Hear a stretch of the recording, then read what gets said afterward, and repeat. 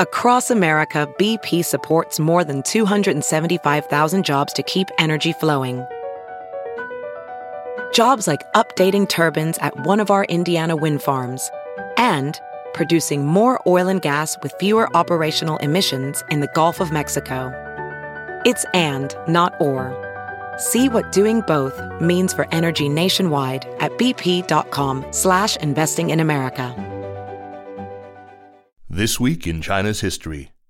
The China Bowl, when Army and Navy played football in Shanghai. Written by James Carter. Published in the China Project. Read for you by Kaiser Guo. This week in China's history, December 1st, 1945. The eyes of the world, at least on social media, have been focused on Shanghai, Beijing, and other Chinese cities in recent days as we make sense of the largest public unrest in China for some time. Whether the protests sparked by the Urumqi fire will have lasting impact is too soon to tell. While many of those events unfold in Shanghai, this week in China's history looks back to something much less momentous in the city, really just a diversion. The 1945 Army-Navy football game was dubbed the Game of the Century.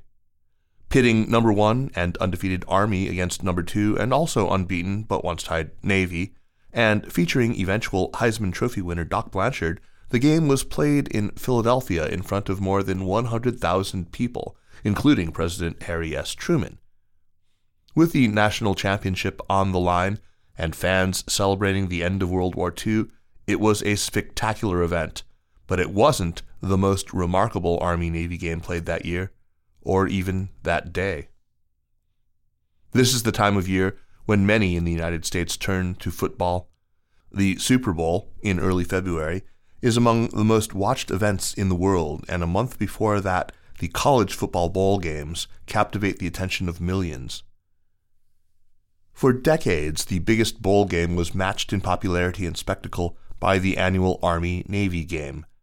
The service academy teams were national powerhouses, and the game was attended by cadets in uniform after they paraded onto the stands, creating an atmosphere like none other. In wartime, the event took on particular poignancy. Usually the game is played in Philadelphia, equidistant from West Point and Annapolis, just as it will be this year, next Saturday, when the teams meet for the 123rd time, though it has occasionally been contested in other cities, such as Shanghai. Japan surrendered to the Allies in August 1945, ending World War II.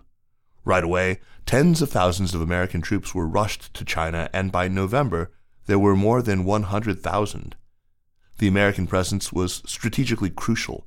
The war ended quicker than anticipated, largely because of the 2 atomic bombs dropped on Japanese cities in early August, and the Americans were meant to help fill the power vacuum catalyzed by the sudden surrender. The American soldiers were concentrated in major coastal cities like Tianjin, Beijing, Qingdao, and, above all, Shanghai. In the immediate post-war months, these cities were a combustible mix of celebration, desperation, and strategic uncertainty. After years of war, the Americans were eager to celebrate the surrender. For Chinese who had endured the war for decades, the desire was even greater. And, even as one war had just ended, more conflict loomed as background. The Americans were instructed to ensure that the Japanese surrendered only to the nationalist Chinese soldiers of the KMT, not the communists.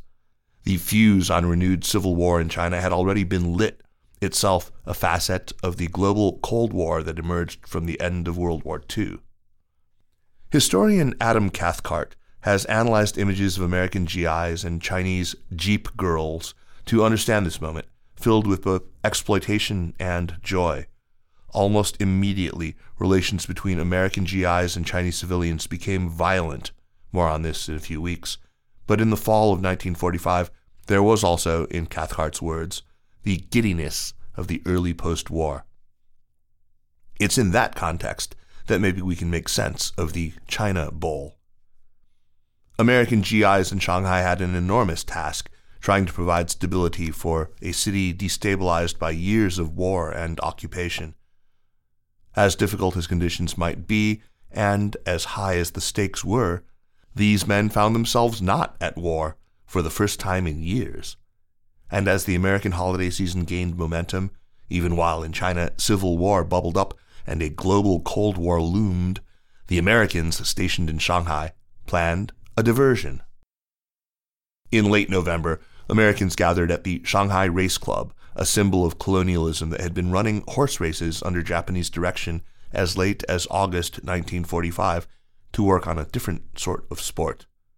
Soldiers and sailors from across the Pacific Theater arrived in Shanghai to play for their service branch in a football game dubbed the China Bowl.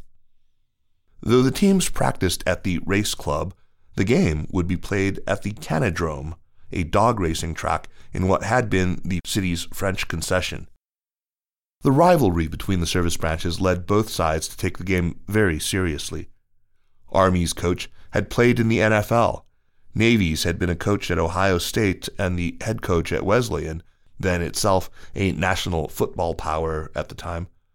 The two of them set out to build a roster of the best players in the Pacific Theater, nearly all of whom had played major college football at places like Michigan, Purdue, Oklahoma State, Wisconsin, and Tennessee. As the date approached, both sides worked their connections to have top players brought to Shanghai. Bill Daly, an All-American running back at Minnesota, was stationed in the Philippines. Navy's coach, Swede Oberlander, arranged to have him flown 1,400 miles to Shanghai so he could play. He arrived 5 days before the game and made Navy heavy favorites. When game day arrived, football wasn't the only spectacle. Preceding the game, a rickshaw derby was arranged among all of the U.S. military offices in the city.